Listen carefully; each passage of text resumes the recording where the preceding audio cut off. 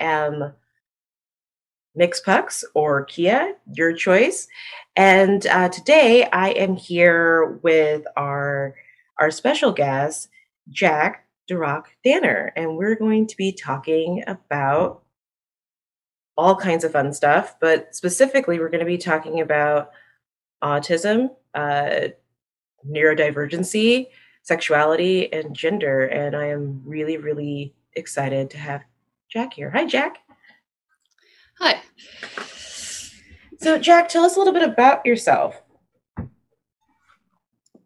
So I'm an autistic sex educator. I've been working as an autism advocate for about 4 years, and I've been working as a sex educator for about 2 or 3 years. And I primarily focus on the intersection of autism and human sexuality, primarily with a focus on the way the nervous system informs both human sexuality and also autism. So that's just in a nutshell. Which I think there's just really not a lot of folks having these conversations. Jack and I met doing a SAR, and we've done a couple together, I think, so far. And SAR is sexual attitude reassessment? Yes, got it. And I have attended a lot of these, and that's actually kind of how I got connected to so many people that we've had on our show and will be continuing to have on our show. And it's pretty life-changing. It has been for me, but also it's really fascinating to get to talk to folks that are at these different intersections and who are having these conversations, so that, budding sex educators and sex therapists have an opportunity to work through some of their biases, conscious and unconscious, has been really huge. And sometimes to figure out whether or not this is even the job they really should be doing. Because there are a lot of folks that think that this is a thing that they should be doing, and they really shouldn't be doing it. So I just want to jump in, get into it. Can you tell us what autism is? So there's a couple different answers to this. So there's the way the DSM and a lot of the way the medical and psychiatric profession frame autism, which is usually from a deficit-based behavioralist approach, where it's, well, we know someone has autism because they have quote unquote social deficits. I'll get to that in just a minute, language deficits, and they show ritual or repetitive movements. So what you wind up having is this kind of like circular logic of like, well, why does this person flap? Well, because they have autism. Well, how do we know they have autism? Well, because they're flapping. But that doesn't really, answer the question of why. It just sort of creates this like external checklist of, well, we've checked all these boxes. Now let's just quote unquote fix the problem. From my own experience and from the research I've done, both as an autism advocate and also because I used to work as a massage therapist, so I have some experience and training in the body work world. I would argue that a core feature of autism is actually a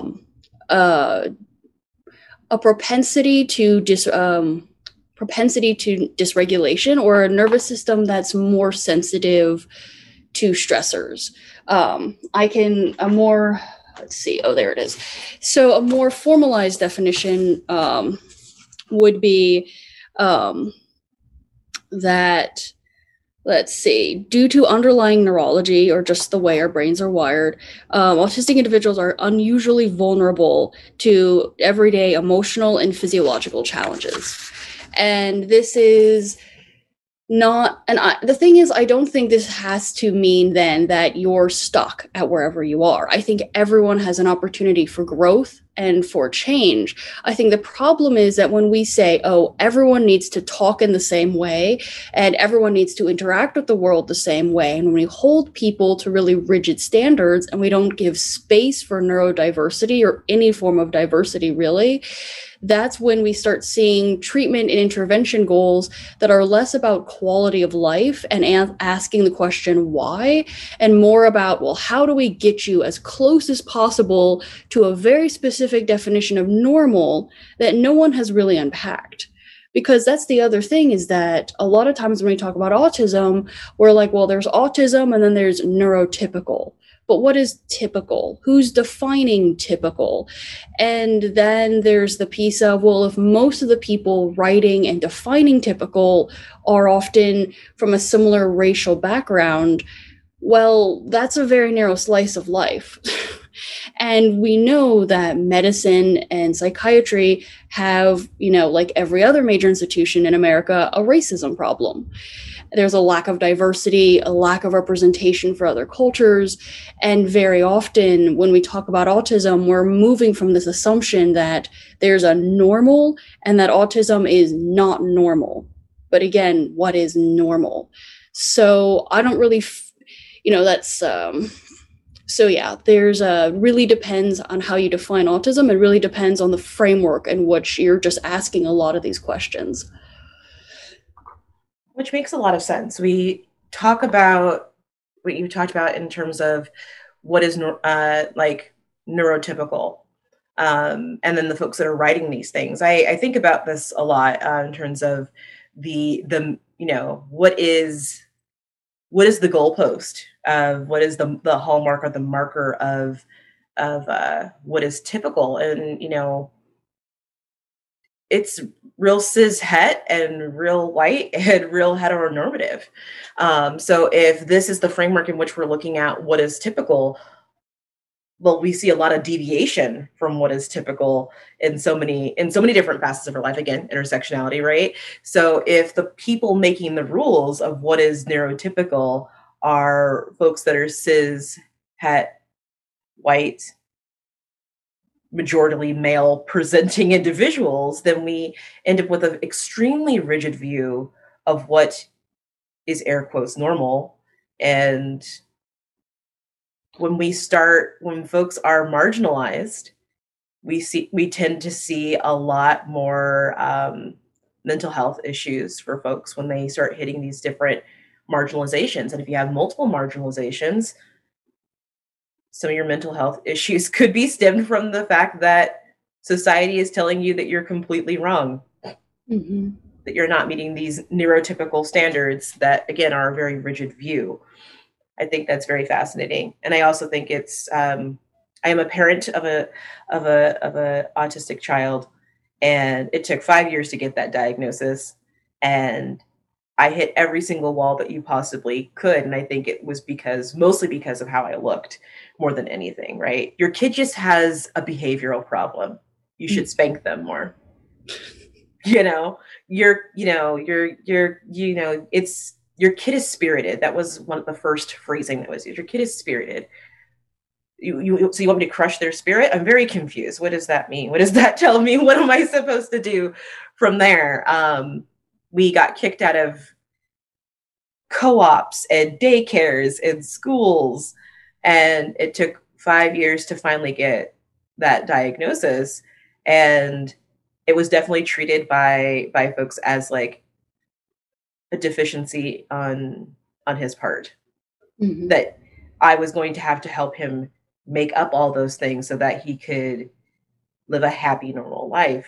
And I'm like, but you're talking to someone who's also neurodivergent. So I no, like, I don't see my kid as deficient. Just tell me what's going on so I can figure out what to do to help him. And I think that's very fascinating. Do you mind if I ask when you were diagnosed? So I wasn't diagnosed with autism until a couple years ago, but I was diagnosed with a whole grab bag of other things when I was a kid. So the thing was, my dad was the youngest of three and never babysat. And my mom was an only child who also never really babysat or hung out with kids. So when they had kids, they weren't really, they had a general sense of like typical development because they read some books, but this was also the late 80s. So our understanding of autism and child development has changed drastically since the 80s. And so, there was some like a little bit of concern, but no one was really that concerned until I was 3 and they enrolled me in pre-K. And then the teachers were like, yeah, this kid has a number of problems. Like my mom describes walking into a room just like full of like expert like doctors and like the my teacher, and everyone was like, yeah, here's just a list of all the ways that we're concerned about your kid. Like they don't have any fine motor, they're not playing with the other children like we expect children to play. And so after several years, the diagnoses I got were ADD, dyslexia, dysgraphia. And so there was a lot of work around like the dysgraphia and the fine motor piece. I was put on Ritalin at 6 and Zoloft at 10. I was diagnosed with 3 anxiety disorders when I was 10, which is unusual because at least 2 of them are more commonly diagnosed in like teenagers or young adults. Just a generalized anxiety, panic disorder, and social anxiety. And so it was like, a lot of AFAB individuals or assigned female at birth individuals are also get this experience. Either they're not diagnosed with anything as children, or they're often misdiagnosed as ADHD or bipolar. And it's not until they get older that they're like, oh, wait, I might actually be autistic. Because especially in the 90s, everyone's assumption was that autism was a white, cis male child disorder. There was still not a lot of cultural or just general awareness of how it presents in different cultural populations that are not cis white men. So that's why to this day, a lot of research is still predominantly about children, specifically cis white children. Although now that's changing because now they're like, oh, wait, all these children were not actually cis this whole time. They were actually some degree of gender variant, and no one was really bothering to look into it or ask until relatively recently. I mean, it's pretty wild because in terms of like my understanding of autism was very, very specific. And it was like, I suspected that my child had autism fairly early. And folks are just like, why do you think that? I'm like, I don't know. I just know. I can't tell you. I just know. My kid, my kid didn't talk until they were 2, but I also didn't talk until I was 2. So that wasn't the marker for me. It was just, there was just something there. I once was told my son has selective hearing, and I'm like, cool. I'm like, but he doesn't. And they're like, no, he hears everything that you say. And I'm like, so there's just a lack of acknowledgement. They're like, he's acknowledging in his own way. And now I know that was definitely a hallmark of it in some ways. But at the time they were just like, your kid just has selective hearing. And that was just kind of, I was supposed to just leave it at that.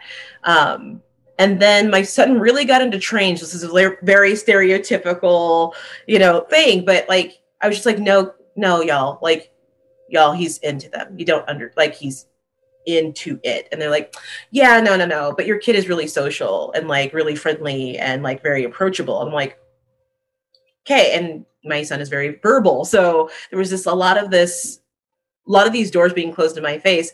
And again, I couldn't really like be like, this is why my child is autistic. I was just like, my child is neurodiverse in some way. And it wasn't until he was about 6 or 7 when we first got the diagnosis of like anxiety, because he's very anxious. It's hard for him to make a choice sometimes, really hard.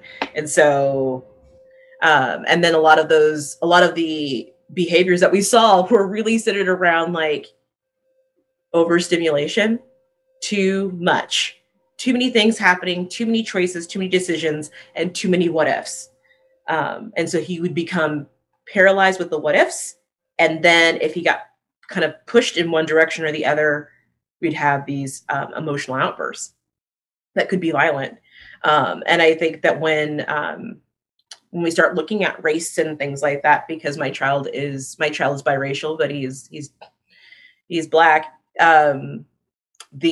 We got more intervention, and I put air quotes around intervention, because he was Black and because it was physical. And so, but yeah, it's definitely really interesting to see, my kid was warded like 2010, so like where we're at from like, like in the 80s to where we're at now is like leaps and bounds, but still lacking. And then what you talked about in terms of like AFAB individuals being misdiagnosed or not diagnosed correctly. I have mentioned here a few times that I am neurodiverse. I have a borderline personality disorder. I was misdiagnosed with everything under the sun. But I was diagnosed with bipolar disorder for years.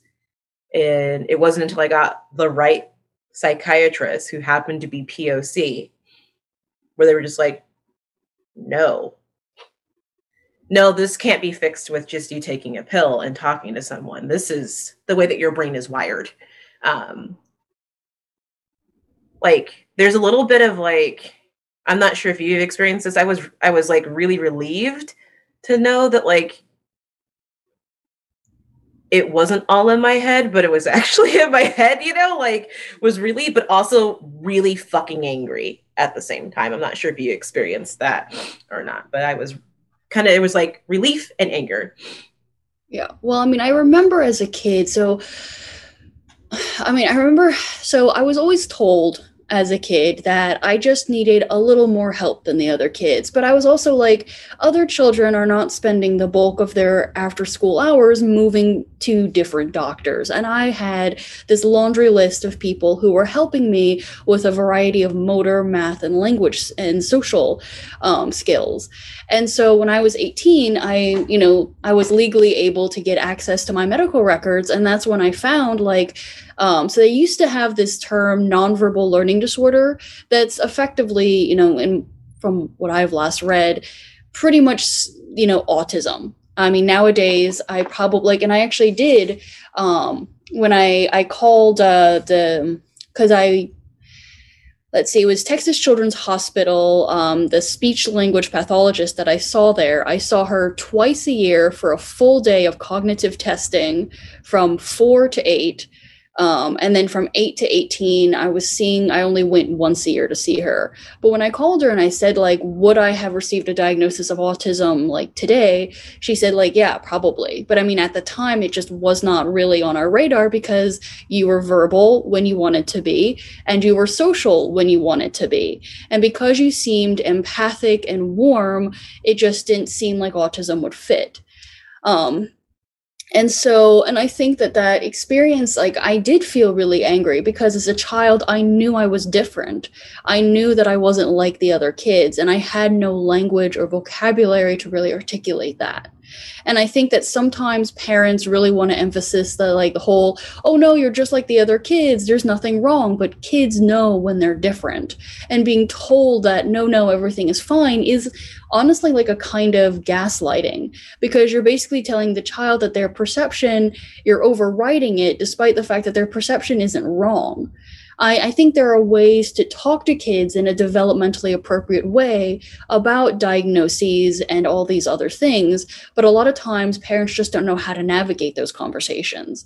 They don't want their children to feel they're less than, they don't want their children to give up or feel like failures, so then they obscure or hide medical and psychiatric information from them.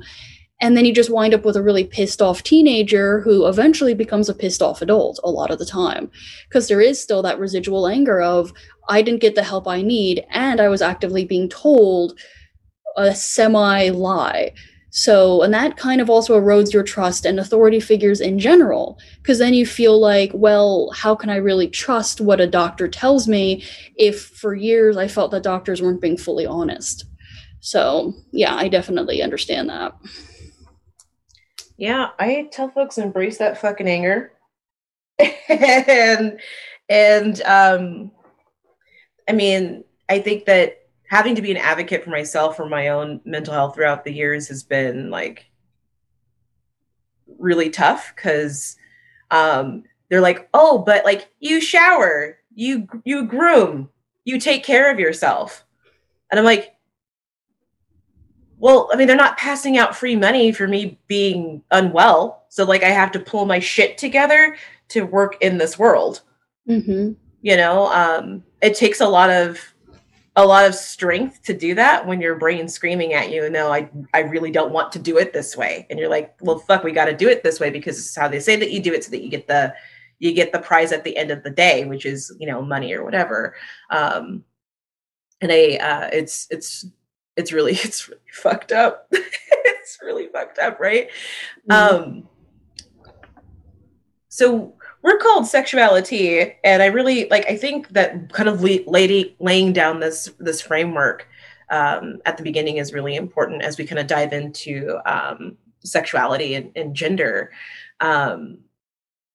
and just the very fascinating intersections that I'm finding, that I'm sure you have found, as we kind of navigate this world.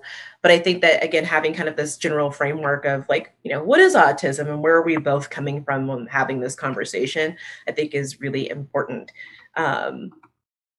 So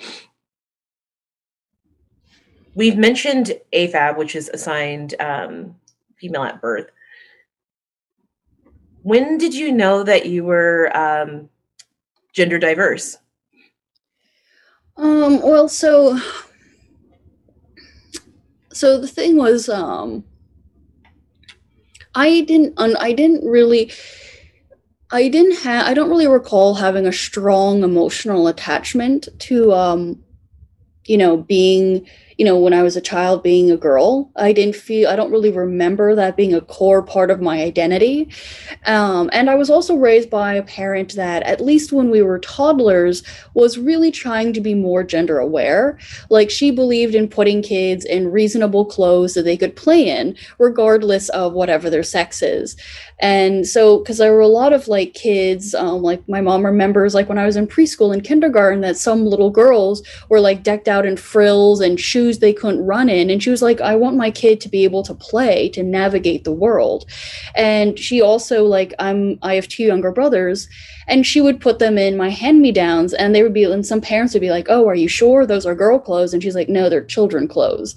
They're just going to get them dirty anyway. It doesn't matter. But a lot of that sort of gender renegade stuff kind of went out the window when puberty happened, because then it was okay, now it's time. Do we need to be a grown-up? We need to do this, that, and the other.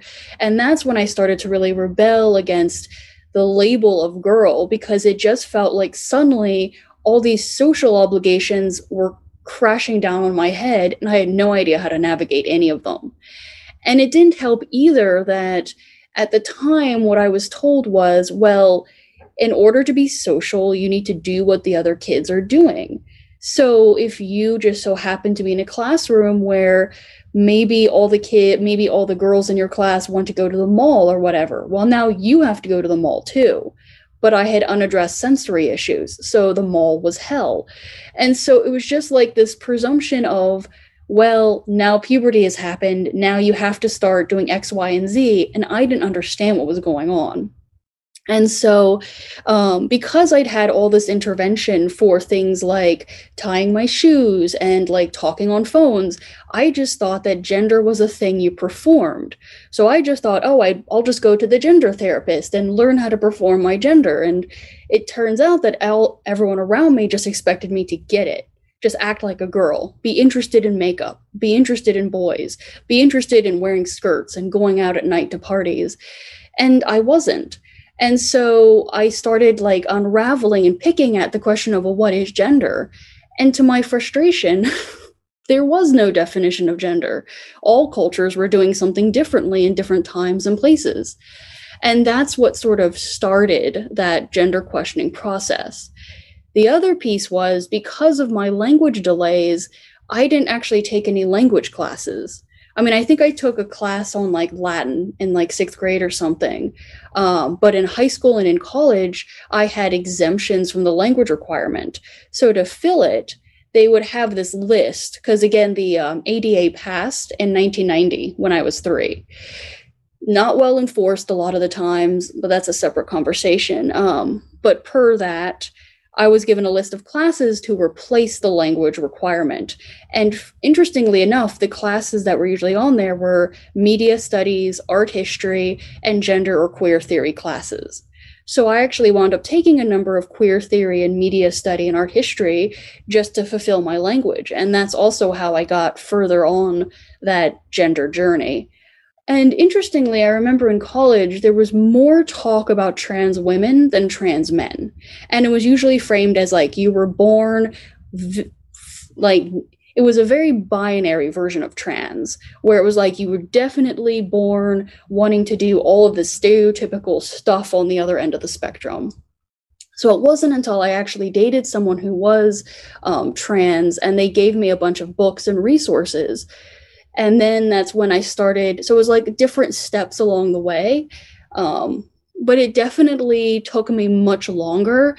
And it would have been a lot easier if I had just been given better education overall from a young age and had more diverse role models. I still think there's a large problem with a complete absence of full representation in media. Right now, we have just crumbs. And we really need way more stories, way more diverse perspectives. Because otherwise, if you can't see yourself, then how do you know that you exist? So. Absolutely. I mean, I think it's definitely the thing that we've been hearing a lot recently, right? With Black Lives Matters. And then, I mean, I feel like the disability justice movement has always been there, but like it feels like it's getting even louder and louder, which is amazing, right? And we're talking about how this representation, it matters so very much. And being able to, see someone that looks like you in media, or at the very least a semblance of you, is important, because how do you know if you exist?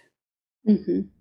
Yeah, and I was just reading an interesting article the other day that was saying, like, why do we have so many lesbian movies that are set in the past? Like the 18th century and all of that, like I know, petticoats and all that, it's fun, and, who doesn't like a good historical drama? But why is it that whenever we want to do a queer story, especially when it centralizes women, we either erase the sex piece or we put it in some like historical time period where everyone was repressed and had to like go around and having these secret interactions? And I think that's a good question. Like, I do think that there's a certain kind of gatekeeping that happens where in order to make a movie or a TV show, unless you're deciding to like put it up on your own website, you have to go through all of these people just to get your content out there. And so all of these people have their own ideas about what stories should we be telling, whose perspective should we be giving. Sort of a slight tangent, but that whole conversation around the whole Sia's new movie. Oh boy, yeah. Music. Yeah, that entire, I don't even know, like there's layers of mess. Yeah. And it's like, who greenlit this? Like, this was not like a one-day project. This was like multiple people worked on this. Multiple people said, yeah, this is a good idea. Yep. There were several steps on this train to stop it, right? You're just like, this just didn't get like backdoored in somewhere, where someone's just like, whoa, how did you get in here? That's not what happened there. And then the defensiveness of Sia online, like there is a very very interesting thread between her and an autistic actor, where the actor's like, why didn't you use someone that was autistic? I'm an autistic actor. And Sia's response was, maybe you're not a good actor. And you're just like, well, everything that you say after this point is now shit. Like, no, like there, I don't know how you recover from that. I don't think you do recover from that. It also puts the actress is someone I believe is like, she's worked with Sia like numerous years as a child. And so has basically been kind of groomed by Sia to be like this next big thing. And it puts her in a really awkward position. Now she's forever tied to this. And it's really, really unfortunate. And the movie's up for a couple Golden Globe nominations. It's really gross, right? It's super gross. And then it's definitely kind of framed in a we call it in the black community, we call it kind of the magic Negro trope, right? and that is, we're having kind of the magic disability trope, the magic autism trope, where, you know, the autistic character, you know, comes in and does the minstrel dance for everyone, and then, you know, everyone learns a lesson and it's beautiful, and then we back out. And it's really unfortunate to see that, and just, you know, kind of the internalized ableism happening in this situation too, because it is apparently Sia is neurodivergent also, right? So there's all these layers of bullshit, you know, to wade through. And you're right, like this idea of like, this project could have been stopped at any time. But that, it goes back to this representation. It goes back to who's making the decisions. Who, like, is this again? Is this frame? Who is deciding the framework in which the lens that this is being seen through? And if it's being seen through the lens of cis het neurotypical white men as the majority who are making these final calls because they have the money to throw at the project to make the project go, then of course they're not going to be like, oh, you shouldn't do that. They'd be like, oh, how thoughtful of you to create an autistic character for this story. How generous, how amazing for you. Look at that. You know, we smell Golden Globe here. This feels like a feel-good story. Good job. I feel like there was a lot of pats on the back, you know, in these meetings of representation matters. Good job. Look at, we did it. Well, and what's interesting about the representation piece is, like, if you think about it, when was the last time in just the last 20 years that we saw a non-white autistic as a main character?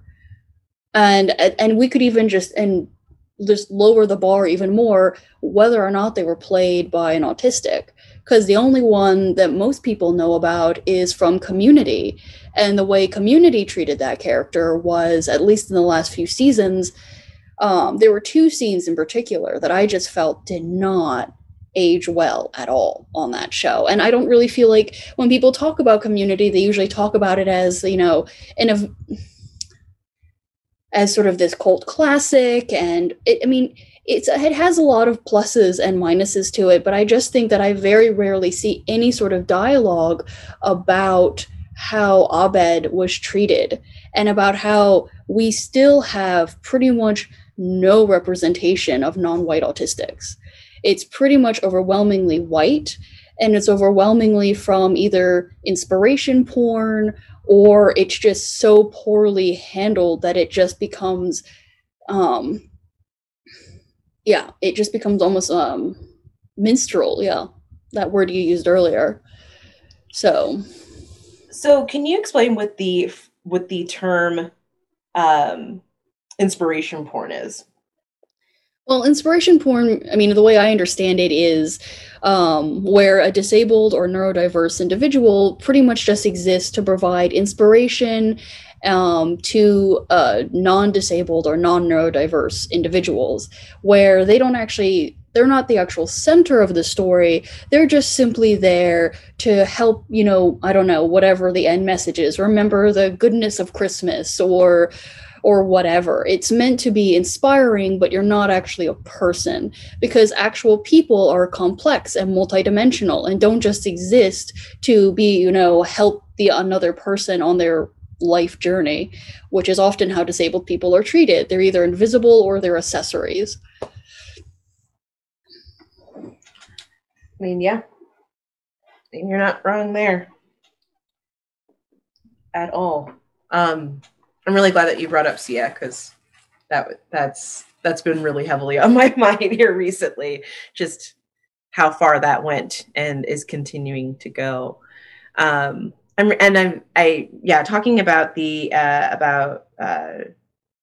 gender diversity, I think is very fascinating in terms of like autistic folks and neurodivergent folks. There was recently a study that was done in the Netherlands surrounding folks with autism and being gender diverse. And the study showed that one of the most frequently cited studies here was that 15% of autistic adults in the Netherlands identified as trans or non-binary. The percentage is higher among people assigned female at birth than among people assigned male.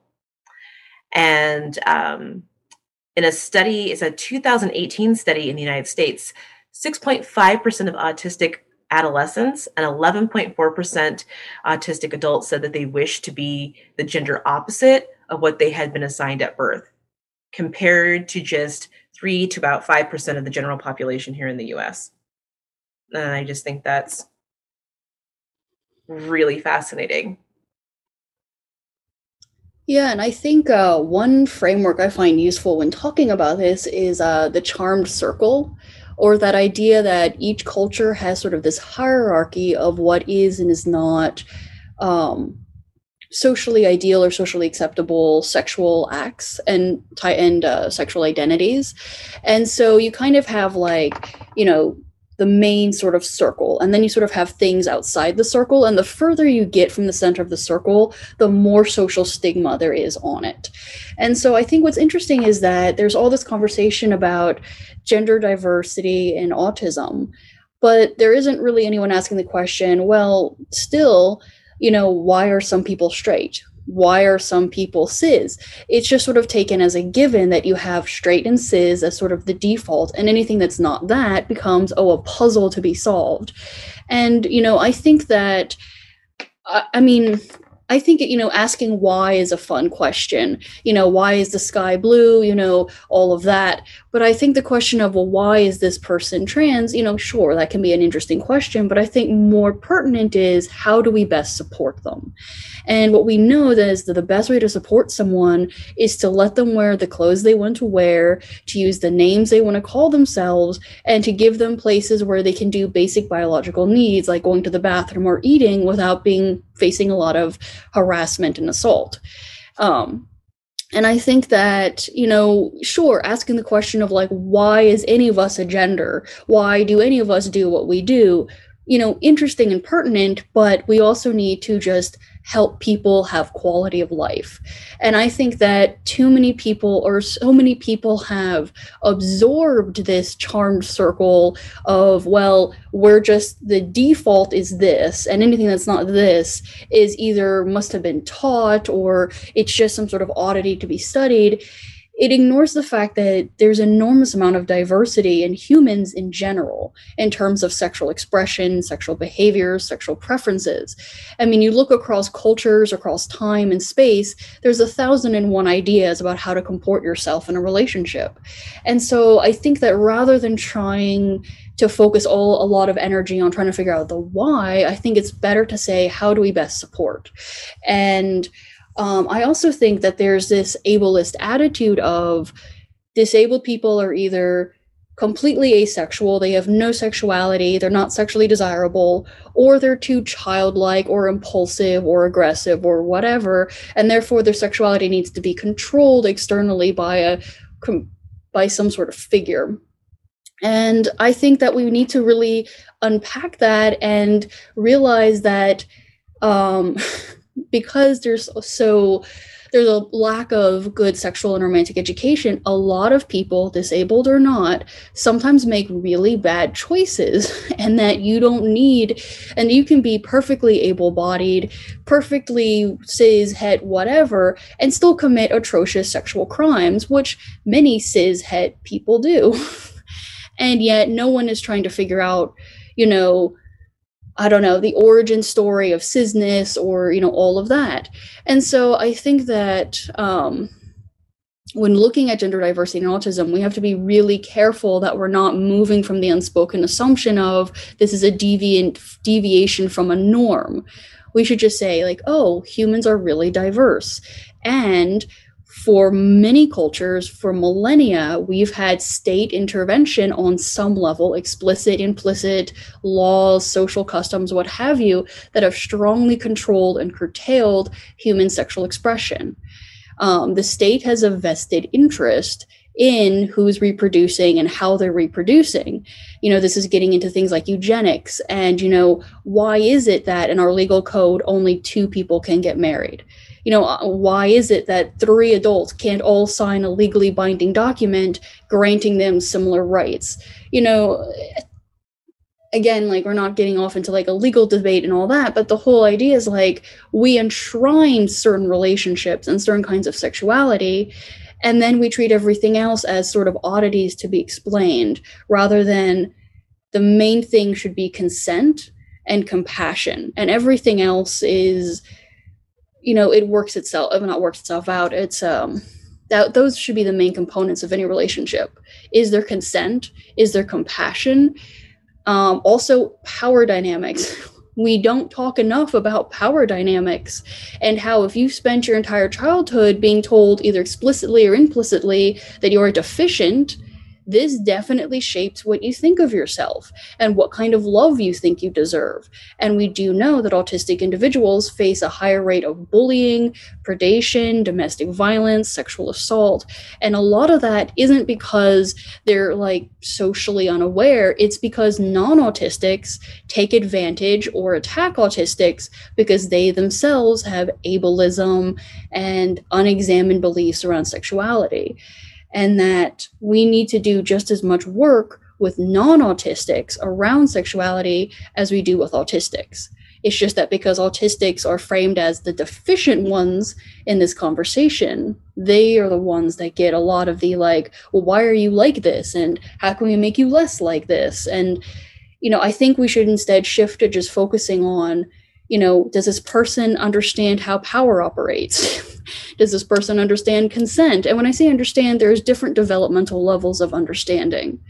Even a 3-year-old or even, an infant can understand power dynamics. They're just understanding it differently than, say, a 25 or a 30-year-old or what have you.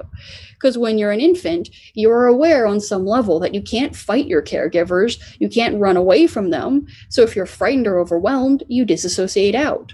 Now, as an adult, you might have more awareness of the process that's happening, but it's the same fundamental process that's happening, just about a different level of awareness. So I think that when we talk about gender diversity, we really need to be careful that we're not falling into some of this, all of this mess that we've inherited in terms of ableism and all that. I mean, absolutely. And I think that you touch on like so many important points there. And the one being, right, that we get these numbers and these things that are like, well, it starts to be like, why are these folks deviating from the standard? And it's like, why is that information important? And what are you going to do with that information? Because it feels like that information can be weaponized and used to make the numbers smaller. Well, now we know why this happens. And you also talk about eugenics, and that pops up a lot, especially when we're talking about disabled folks. And I actually had the honor of speaking on a panel recently with Planned Parenthood of New York. It was a disability justice and reproductive justice panel, and it was specifically we started getting into like why disability justice and reproductive justice movements are having issues with each other. And it's because pro-lifers kind of threw up a Hail Mary that sticks, and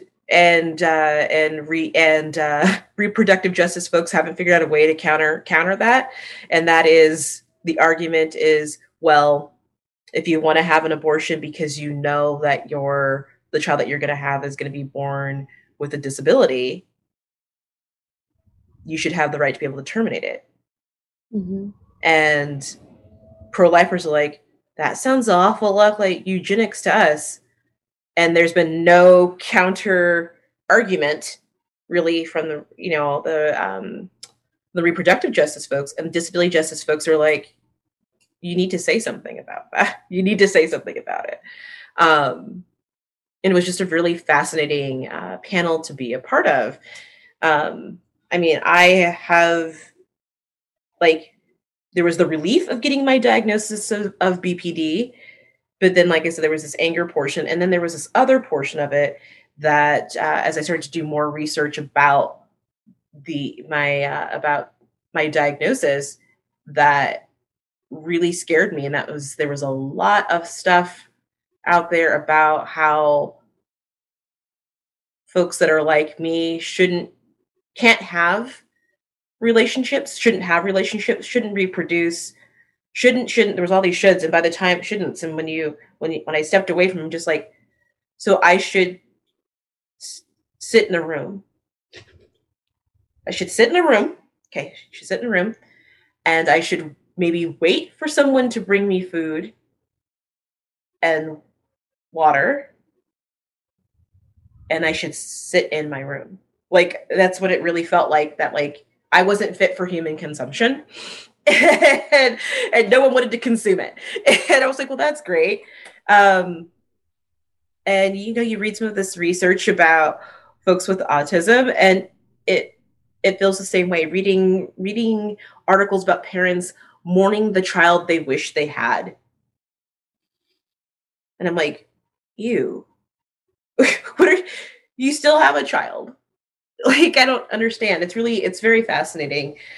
But I think the point that you make about asking these whys, it makes me want to ask the question of why. What are you going to do with that information? What is there to be gained from this information besides some understanding? Okay, so what do we do with the understanding? And if we're not supporting folks, then with this information, if we're not helping folks be able to live their best life, as opposed to what is the life that we think that folks should live. I talk a lot about civility culture in our society, and how, like, if something's not said the right way, you lose the argument, even if you're right. If you're too passionate, if you have too much emotion, there is definitely a way to say some really horrific things to people, but the tone is correct. Mm-hmm. The word choice is correct, and they keep their air quotes composure. And civility really drives me nuts. And I think that's part of what the trap that autistic folks and other neurodivergent folks fall into, is that the rules of engagement were excluded from those sometimes, because we are not going to say the thing the right way, or our brain's not going to process that information the right way. And what comes out is not the right way. It's not right. It's not right. To the point that I guess we should just go sit in our room.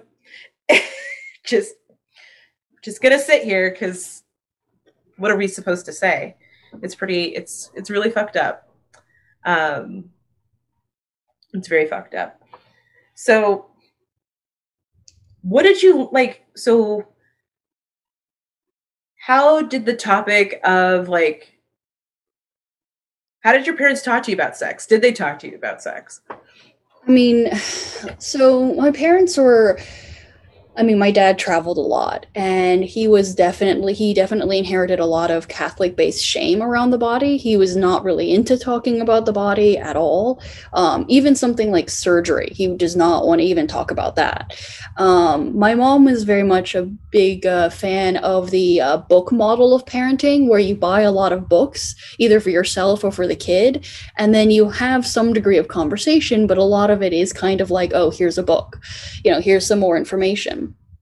And so, and I also think the problem with the way a lot of times people talk about sex is that they immediately jump to thinking of some kind of like Pornhub-esque scene, and they forget that sex is a really complex psychosocial behavior, activity, however you want to call it, and that there's a lot of different components. And there's a lot of components that go into sex that are applicable to other aspects of life, like boundaries. Do you know what your boundaries are? Can you stand up for your boundaries? Do you know what you like? Do you know what you don't like?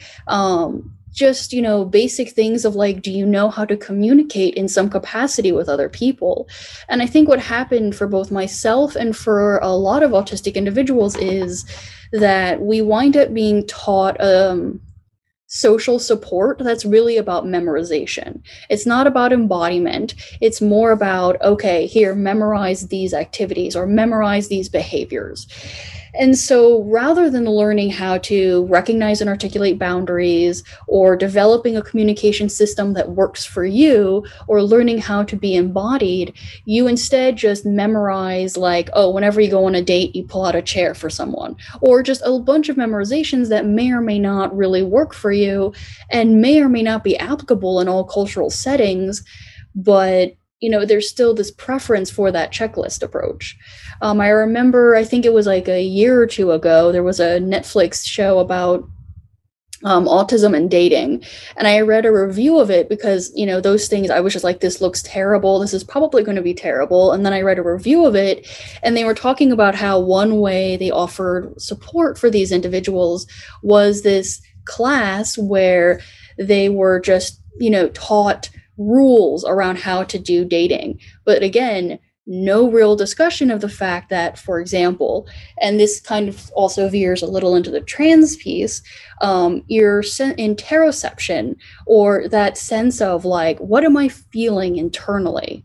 For a lot of people, both autistic and non-autistic, they don't really know how to go inside. They don't know how to go internally. They don't know how to be both internal and external. And they don't really know how to articulate values. They know when things feel good or bad, but they don't really have a nuanced language for both exploring the internal landscape or really articulating it. And I think what happens when you experience that is that either you go on autopilot and you just follow what society says you should, but for some people you can't go on autopilot because what society says you should do just does not fit for whatever reason. And so, so I feel like the sexual education I got was, on the one hand, very anatomically oriented, and then there was also a lot of shame and religious, well, not silliness. The abstinence only is toxic and awful and should really just go away. And we need to stop treating sex as like, oh, this thing we do in the bedroom, and like, no, it's an activity we can choose to engage in. It can be a number of different activities, and it requires you being able to be embodied and present, which many people are not able to do. And then they wind up in couples counseling and they're like, well, I don't know, I just can't communicate with this other person. And I'm like, well, yeah, you're both checked out of your bodies. And so, yeah, and I also feel like we need to start sexual education from literally infancy onward. And like and again, it's not about, whatever weird Pornhub place people go in their heads. It's about, do you know the names for your body? Do you know your boundaries? Can you articulate yourself? And I feel that with communication, there's often this overemphasis on verbal communication. You have to speak a certain way. That civility piece you said. You have to speak a certain way and you have to use the right words. And, I think we need to create a wider cultural base of options for communication. Because for myself, and I know for other neurodiverse people, yeah, when we're at work or in public or what have you, we can perform and do the whole verbal thing. But when we're in private, we might switch to other forms of communication. That might be a mix of like writing or speaking, or, I tend to do a lot of like chirping and other noises like that. I watched a lot of nature shows as a kid. I partly blame that. Because, I feel like there's sometimes you can't find the right word. So, a chirp might work better. But I've learned that you do not do that with most people. I've had to train myself to speak in a very specific way, which a lot of marginalized people experience. You're having to put on some degree of a mask just to get your foot in the door. And then once you're now in the room, now you have to be constantly doing this. And then if you're autistic, then people say things like, well, you're so verbal. You're clearly not autistic like my child. And you're like, yeah, you are not you don't see me outside of work. You're not living in my apartment with my husband and I. So just because I can perform professionalism for you doesn't mean I'm like that all the time. And in fact, if I were, I'd probably be burned out way more often. The performative piece is huge. I mean, it comes up so much. You don't look like you are. You don't act like you are. It's like you wouldn't let me in the door if I didn't have, air quotes, have my shit together in this moment. And it is exhausting to carry all that. And I do like the piece that you talk about in terms of, nonverbal communication. I definitely noticed, especially with COVID and being, kind of, pandemic and being locked out in my home, that I am becoming a lot more aware of what my access needs are, and and things that I didn't realize would make life more comfortable for me in terms of communicating and getting the things I need and getting work done. I feel like I've gotten so much more work done during this time than I've ever in my life, and that it's been less draining and stressful because I've been able to be like, look, I got to turn off my camera right now. Look, I need to, I'm just going to sit here and listen. And if someone else could take notes, I'm just going to sit here and just steady stream of consciousness, everything that's in my head right now. And it's been really helpful to be able to be like, this is what's happening and this is what's going on. And I am also a noise person. I talk a lot and it's exhausting.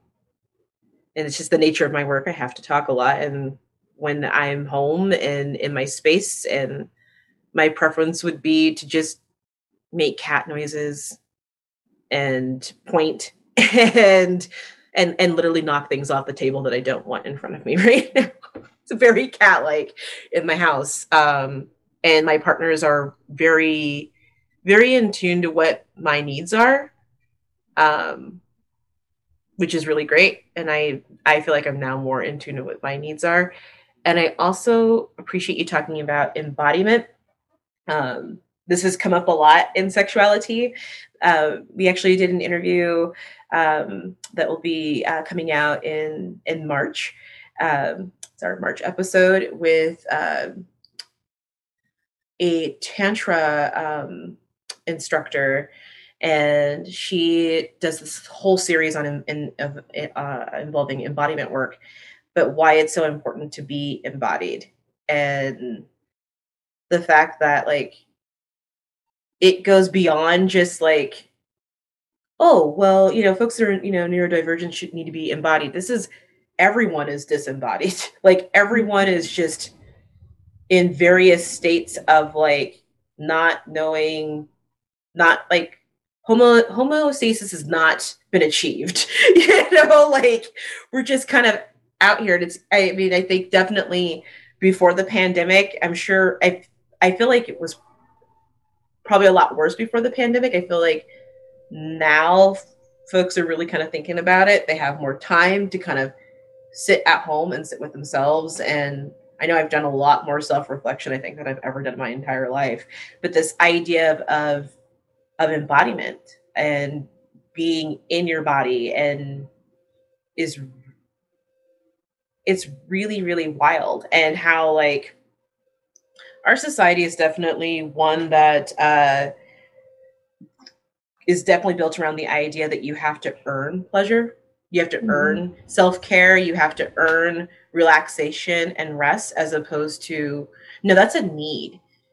Taking care of yourself that's a need that needs to be filled, right? People need to rest. People need to have downtime. But you think about work, right? I have to work X amount of hours in order to get vacation time. And I earn that vacation time. And then I'm allowed to rest. Right. Well, and even then, when you're on vacation, for most people, they never really fully log off work because they're still fielding emails. Or if you do take that vacation, now you're no longer eligible for that promotion. So there's all kinds of ways that our culture has really overly centralized work and also not critically unpacked it. Like, I find it really interesting the way people talk about how, like, it's so important to do these interventions because how will you live independently or work? And for me, like, I think that one, all humans strive for some kind of meaning in their life, some kind of meaning and some kind of structure. And I also think that for many individuals, they have just been, trained to think that it's normal that you will devote the vast majority of your life, for most individuals, to making money for other people, and that you effectively get the crumbs that a few people at the top have a lot. And I think that there's a real urgent need that as a culture we need to have about the role of work in our lives and what work means. Because I think the fact that people are aware of that if we actually offered universal healthcare insurance or universal education or had actually robust worker protection, then people wouldn't work. And I'm like, well, that's really interesting then, because you're basically saying that our entire system of work is based on a coercive, violent model of it's either this or death. And I think that, if people were not working, they would probably be doing a weird hobby or volunteering. But most humans, when given the choice, don't just want to sit around the house. I mean, we saw this with COVID. People are going stir crazy right from the beginning. And for so many individuals, though, they've been taught, like, this is the structure of your life. You go to this highly regimented school for a set amount of years, and then you go to this highly regimented workplace, unless you're in the arts, and then you have to expect, poverty, but you'll be full of joy, so it's fine. And then you supposedly will have some time at the end of your life where, like, yeah, your body will be failing and you'll be in a lot of pain, but hey, you'll now have, quote unquote, retirement. But most people don't even have that anymore. And we've so normalized overworking, being in chronic pain, and it's just sometimes bewildering to me that more people are not like, wait a minute, this entire system is making everyone sick and it's making everyone really unwell. And the people who get hit upside the head the most are the people who are most marginalized. Like I remember a couple weeks ago, there was like a job report thing that came out, and it was like all of the job losses were jobs held by women and all the job gains were ones held by men. And I'm like, this is a little like, what is going on? And in the autism world, there's this talk about like, well, we have to do this because otherwise they'll never go to work for 40 hours a week. And I'm like, why should we be doing that anyway?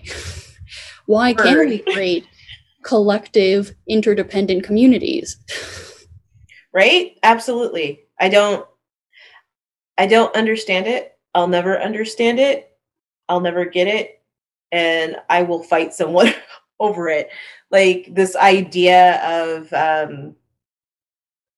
I have to work until I'm old and then I get to have a break, but I am old.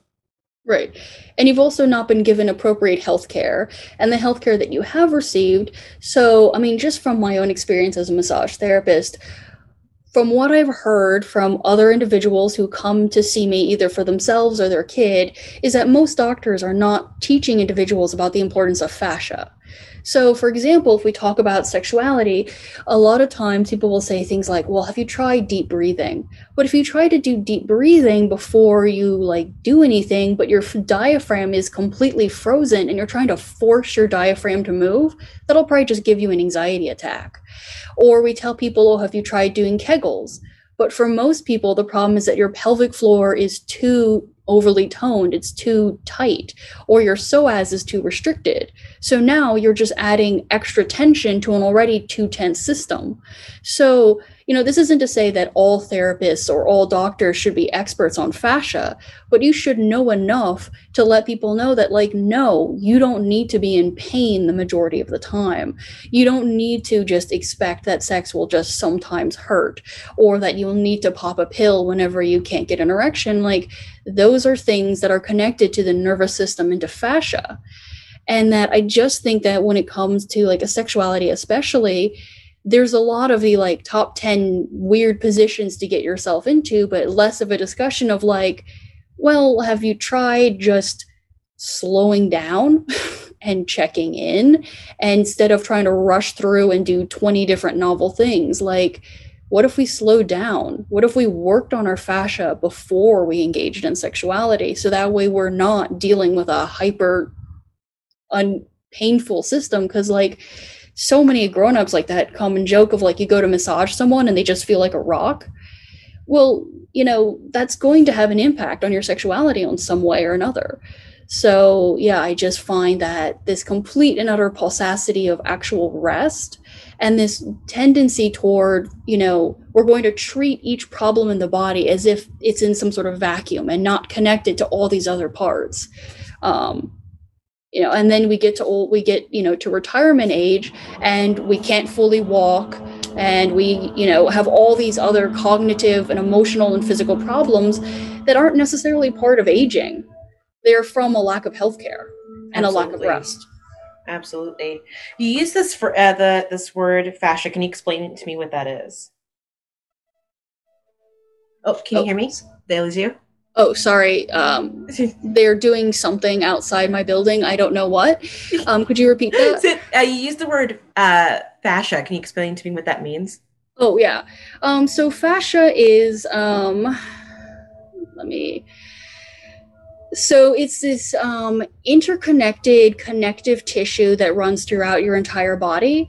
It's you can actually look up like stuff like anatomy trains and you can see like these different fascial lines. And let's see, I'm trying to think. Yeah, that's where it is. So I was just trying to think where I have a more formalized definition. There we go. So it acts like this web that runs throughout your body, and it's deeply interconnected with your nervous system. It's a key way of communicating to your brain what's going on with your body. And so, especially with trauma, you often see trauma in a restricted diaphragm and in a restricted psoas. And we've also known since like William Reich and the Orgasmatron, so the early 1900s, that certain kinds of trauma actually show up in certain somatic holding patterns. And that there's often a direct connection between, chronic headaches, chronic hip pain, chronic back pain, and unaddressed emotional wounds. And that a lot of times we've learned to think of like, well, we have psychiatric problems and we have body problems, but those are actually one and the same. They're just different manifestations of the same thing. And we also know that different cultures tend to talk about both physical and emotional pain differently. Some cultures tend to use more somatic language. They say less like, I'm sad, and more like, my stomach is upset, or what have you. So that's the other thing, is that if you're expecting people to use a certain psychiatric language, but that's not culturally how they usually express pain, then you can wind up missing acute physical or emotional problems because they're not, again, speaking the right language or using the right words. So. Yep, it wasn't until fairly recently that I realized that I had been carrying a lot of stomach pain due to stress. Like, just stomach completely messed up because of stress and just like this idea of tiptoeing around everyone and everything all the time. And which is really fascinating to people because I have a very outgoing personality. I speak up. But if you pay attention, you realize I'm not actually speaking up for myself. I do a really good job of being loud and speaking up for other people, but piss poor at speaking up for myself. And so that was where a lot of that was going, was right into my gut. And I was always complaining about having a stomach ache. Always, all the time. I think that's really, and also soma means body, and just, again, we talk about embodiment, we talk about these things. This is really important. And I think it's as a society, especially here in the West, right? We praise logic so highly over emotion that if someone is speaking with logic, it doesn't matter how freaking wrong they are. If it sounds logical, but then you have this person over here saying, I would really like it if you'd stop killing me and my people. I would really like it if you could wear a fucking mask, because we have folks that are disabled that really want to get back to work also, but can't in the society. And the idea of just telling folks that if you're disabled and you have pre-existing conditions, will you just fucking stay home? That's some privilege ass shit.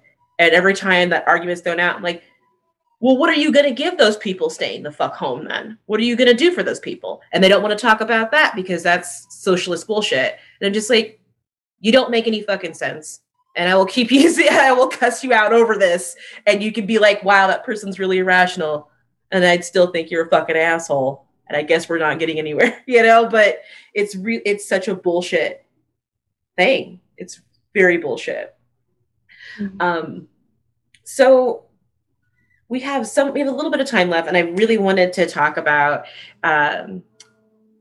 autism and sensory when it comes to BDSM. I really wanted to talk about that. How did you find BDSM? Well, so the funny thing was, I had a lot of, I kind of experienced what a lot of autistic individuals experience, which is that middle school cliff where you're sort of, I'm sort of bumbling along. I'm more or less in step with my peers socially. I have my own struggles. And then suddenly something shifted around 6th grade, where suddenly everyone became interested in dating. Boys got suddenly really weird about touching or sleeping in the same bed, and I was just not there yet. I was completely baffled. And this bafflement led to a lot of anxiety and aggression behavior.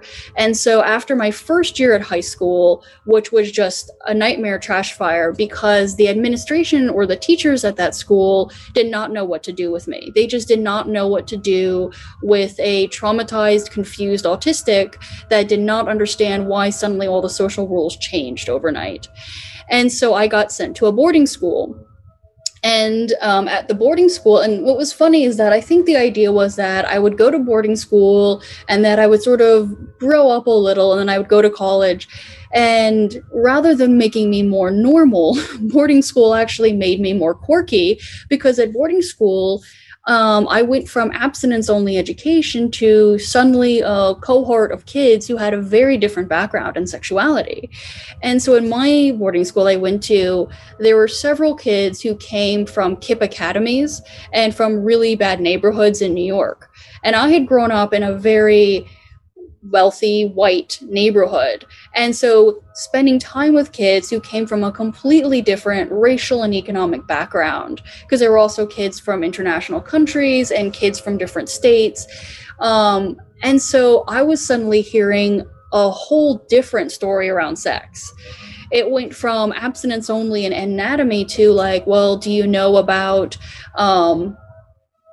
do you know about anal? Do you know about BDSM? And that's how I often found out about a lot of stuff about sex, was because I was suddenly in a very different social environment. And, I was a very academically oriented kid, and that I really liked researching stuff. And so I didn't really fully understand the social stigma around BDSM. I just found it really interesting. And so I started engaging in BDSM without really understanding that's what I was doing, or really understanding the full sort of emotional weight of my actions. Because again, I was kind of like a kid that had been told, well, you can either have spinach or you can have like shoes. And then I suddenly find out, oh, there's this entire candy store that's open. And I didn't know what any of the proper names were for anything. And the last several years have been sort of this process of self-education and finding the language and the words for what I was looking for. But I just kind of launched myself into BDSM in part because it just felt familiar. And it was also, you know, as an adult, it was one of the few social spaces that does not centralize intoxication. It is not about getting shit faced in a room full of strangers and then rubbing on, because I mean, this is how I see a lot of the club scene. I know many people miss the club scene and love it a lot. But for me, bars and clubs are like, okay, so I'm going to go to this dark room. I'm going to get really drunk on something that's very expensive. And then I'm going to have to like touch a bunch of strangers. That was very strange to me. Whereas a lot of BDSM spaces, especially with the munches, and like TNG events, it felt less out of control. It felt more like I could actually socialize and talk to people. And I know I've had a lot of mixed experiences within BDSM circles, but overall, there just wasn't a lot of social spaces I could really go to and not be sensorily overwhelmed. I mean, it's like BDSM spaces, book clubs, poetry reading events. Like, there's not really a lot of adult events that don't involve a lot of sensorily overwhelming intoxication. So I kind of stumbled backwards into BDSM, and I've now been sort of trying to gain the vocabulary, gain a better understanding of like, what actually am I trying to do here? Instead of just sort of running around being like, oh, look, we have options other than spinach and shoes. Like, so yeah. Yeah, I definitely found some kinship in the BDSM community. There's a lot of neurodivergent folks in the BDSM scene. There's a lot. Also in the polyamorous community, there's a lot. And I think that's very fascinating, right? That we talk about autism being on a spectrum. We talk about gender being on a spectrum. We talk about sexuality being on a spectrum. It's almost as if things aren't just black and white. So there's some gray. And also I think that BDSM is fascinating because there is some structure. There are some rules of engagement, which is kind of helpful when you're someone that's just like, I don't understand. Mm-hmm. And they're like, here are these some rules to, you know, for engagement, but also this is about you being you and finding like your bliss. And you're like, mm-hmm. as opposed to what someone else's definition of bliss is or fulfillment is. It's just like, here's a basic structure to help you maybe find that road. And I found that really helpful. Kinky folks just are the intersection of like BDSM kink and like, again, polyamory and like neurodivergency and like nerd culture and like all these different things that I'm interested in. It was really, really nice to feel like that I also kind of fell backwards into kink and BDSM. Also, it was as someone that my anxiety and things like that manifest in very painful ways. Like right now, you can't see because I'm doing it off camera, but my hands are really sore. I'm really stressed out about a thing, and my hands get really sore because of that. And so there's a lot of hand wringing. But I found BDSM, it was just a way to feel something other than that, right? But also it reminded me to like, there's embodiment to be found. I started in the community as a bottom, as someone that receives stimulation from someone. And that was because I needed to feel my body. I felt like my body wasn't my own. I got into the BDSM scene shortly after I had my child.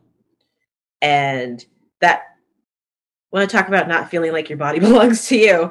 Like you're a walking feed bag, you know, in a way. And also like, I know that I was probably I was emotionally stunted when I had my son, so I felt younger than what I was, and so there was just kind of this like, who am I? I would love to be someone. I want to be this kid's mom, but also who am I as a person? I don't even know who the fuck I am, and now I have this kid. And so BDSM really allowed me to take a moment and be like, this is what it feels like to be in my body when I'm receiving this. This is what it feels like to be in my body receiving that.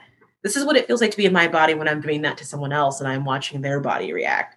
And so even now, years later, I've been actively involved in the BDSM community for about, 8, maybe 9 years now.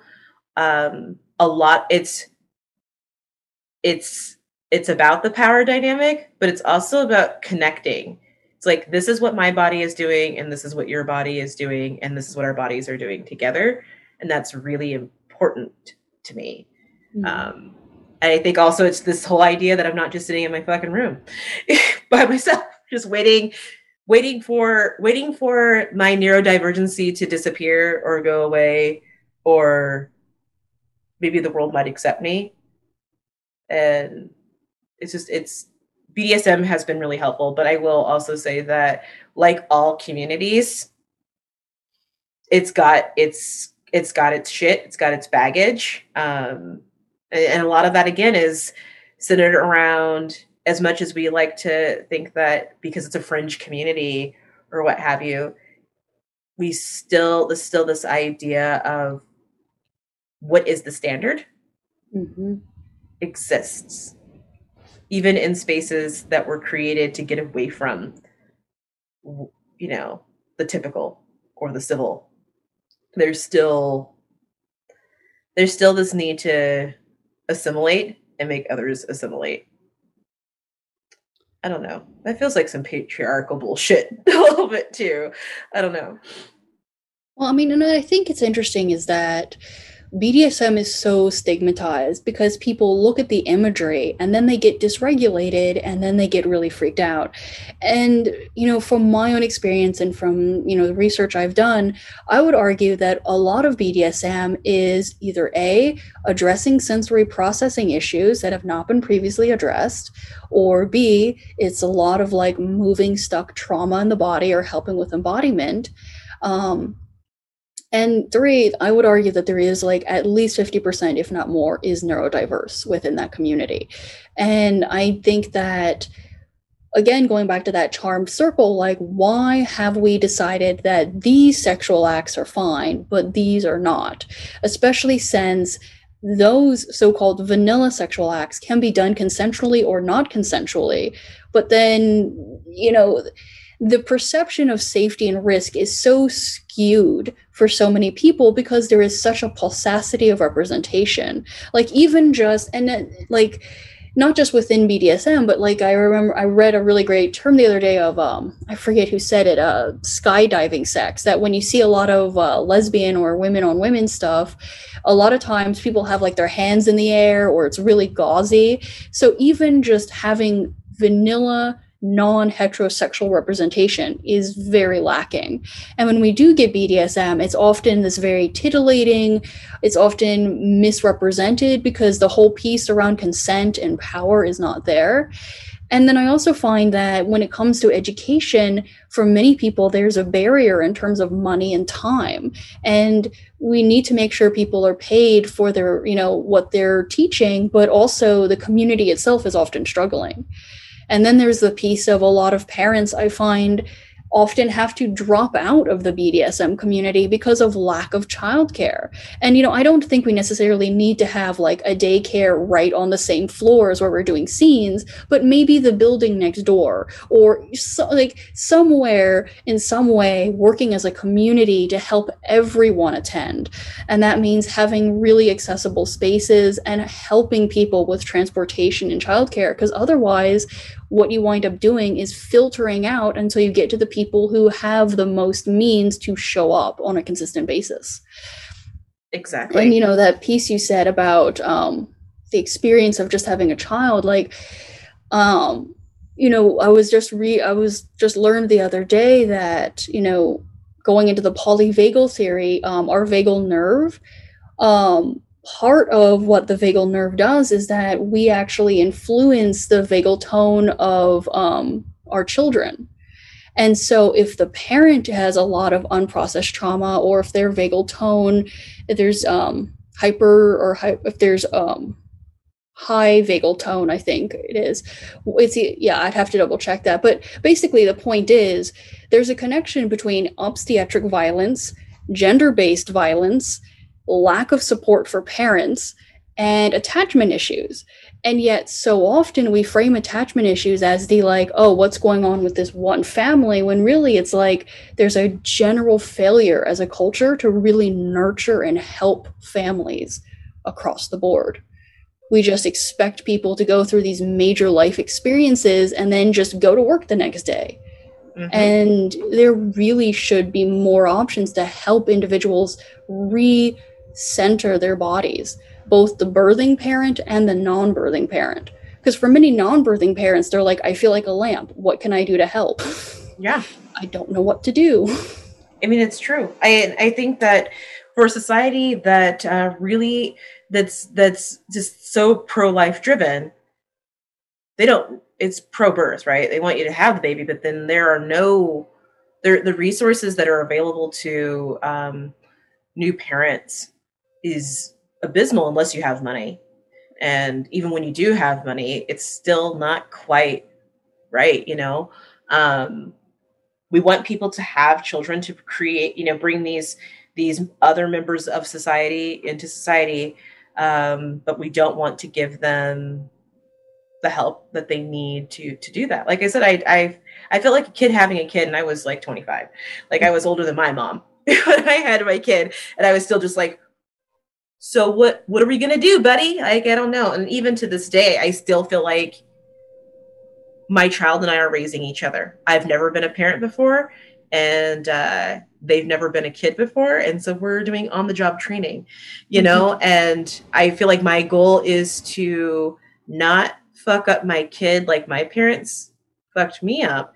He's going to be fucked up in a different way. Like, it's like, it'll be entirely something new. It's not, it's, ending the generational trauma is going to end with me, and it'll create something different. Right. My kids, the way that my kid responds to trauma and anxiety, and being anxious is very similar to me. And I recognize that. It's like, well, okay, I need to get a little bit better at how I'm processing that. For people out there who have children that are neurodivergent or who have autism,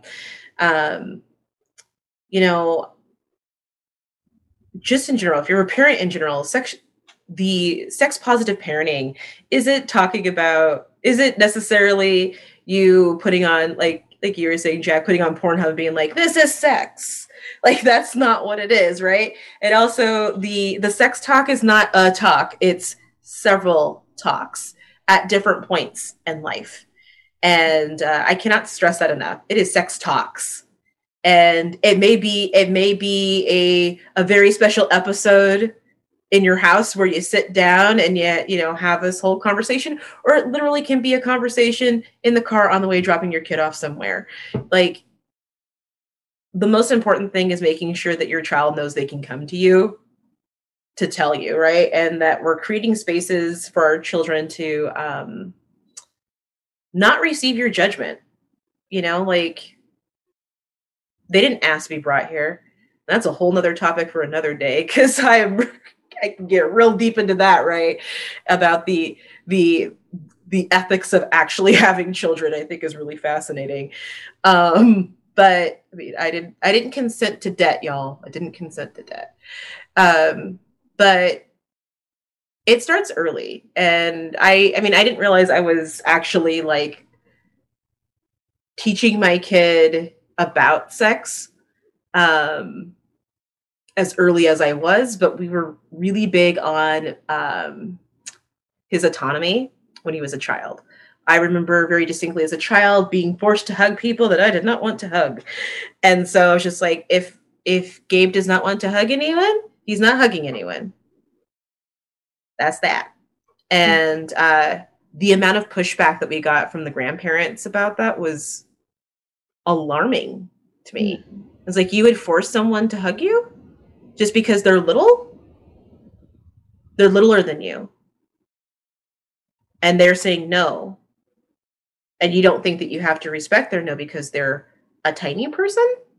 And that really made me start thinking about my childhood even more. Being tickled to the point that I threw up, as a kid, right? Like, as an adult now, tickling is still a hard limit on like my BDSM stuff. Like, I've taken a frying pan to the ass, and if someone's like, I'm going to tickle you, that is the equivalent of someone saying they're going to stick like hot pokers in my eyes, where I'm just like, I just can't. No way. But yeah, it's several conversations. You're going to keep having them, and figuring out ways to make it age appropriate I think is really important. And honestly, the best place to start is, this is your body, and it's okay for you to say no. And if your child is nonverbal, we taught our son how to sign no. And we taught him how to just put his hands up and hold them firm. No. And if people don't respect that, I don't give a fuck if it's grandma or what. They don't get to see your kid until they respect that, because you're teaching your kid that it's okay because it's grandma. It's okay because it's family. And as we all know, sexual assault and molestation is typically from folks that we know. Like, we got to start early. What are some pieces of advice that you would offer some parents that are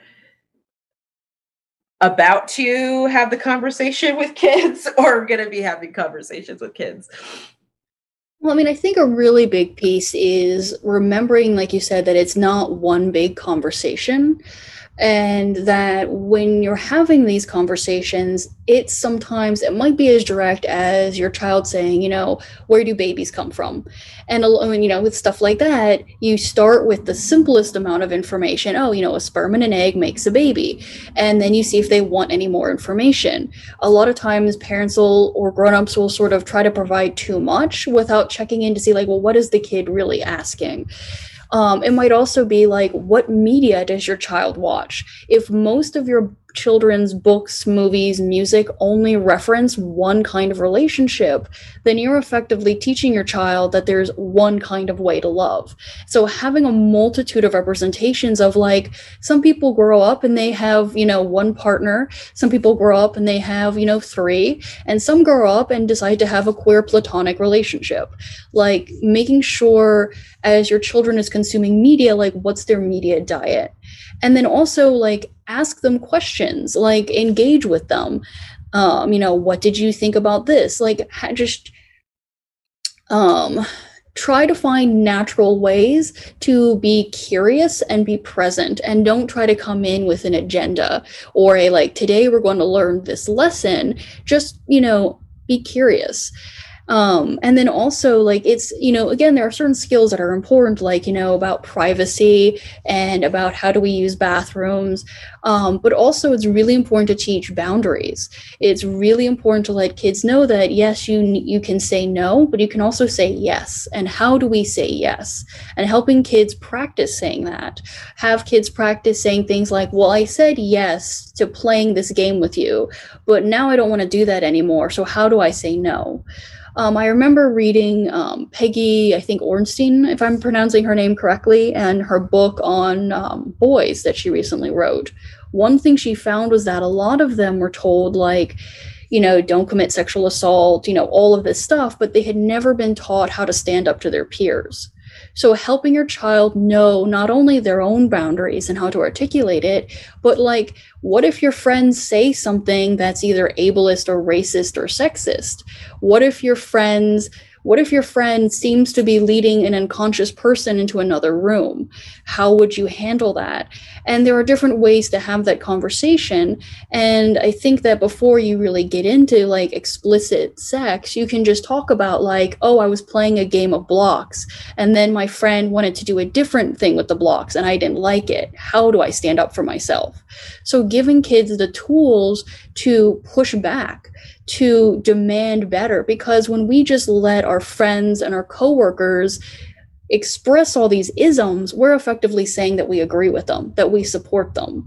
And so it's not enough to say to kids, well, no means no, and never do this and don't do that. We have to actually help them in the moment, because that's really hard when we have to go against our friendship circle, or if we start an activity and then we're like, I don't want to do this anymore. And so learning how to navigate these social situations is really crucial. It's not just about knowing like what goes where and when, it's also everything before it. Another example is like, what would you do if, for example, you couldn't access birth control? How would you navigate that?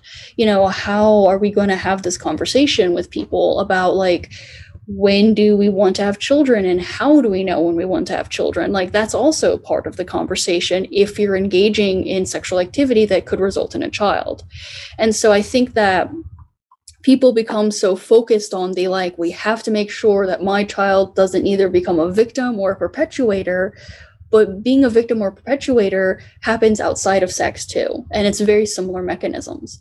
And so I think that there's a whole suite of skills, and parents might not have those. If you have your own trauma history, if you didn't have good education around sex, finding resources to educate yourself, or if you don't have the time, find another grown-up that you can send your kid to and be like, you know what, I'm not good at these questions, but this person can be sort of like the proverbial aunt or uncle or neighbor who can provide these resources. I think this idea of like, oh, parenting is you take two adults and you lock them in a house and then they have to do everything is too much. It's just too much, especially since those people are often all working full time and don't have the education they need to really support the next generation. I think we need to move toward a communal, collaborative parenting where sometimes maybe sex or cooking or, I don't know, outdoor fishing, those are just not your specialities. And if your kid has questions, having someone to turn to is really helpful. That's not the internet. Absolutely. There are so many really great tips, and we'll be sure to include some of these tips on our Patreon for sure. So make sure you subscribe to the Patreon, which is Sexuality SEA. That's us in Seattle. And thank you so much, Jack. This was really, really great. I'm so glad that we did this. We had this conversation. It went places that I didn't expect for it to go, which is what I love the most about this. I want to give a shout out to our super patron, Anna Armstrong. Thank you so much for supporting Sexuality. Make sure you follow us on the Instagram. You'll see that information in the corner at the end of the podcast, and make sure that you follow us on the Instagram. We're on Twitter, so check out that Linktree link, Sexuality SEA.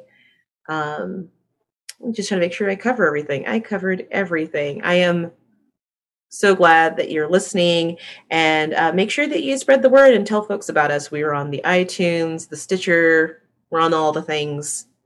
So, listen. Thank you. Have a great day, evening, night, wherever you are. Make sure you stay hydrated. And also, it is okay to not be okay, because this shit is definitely not okay.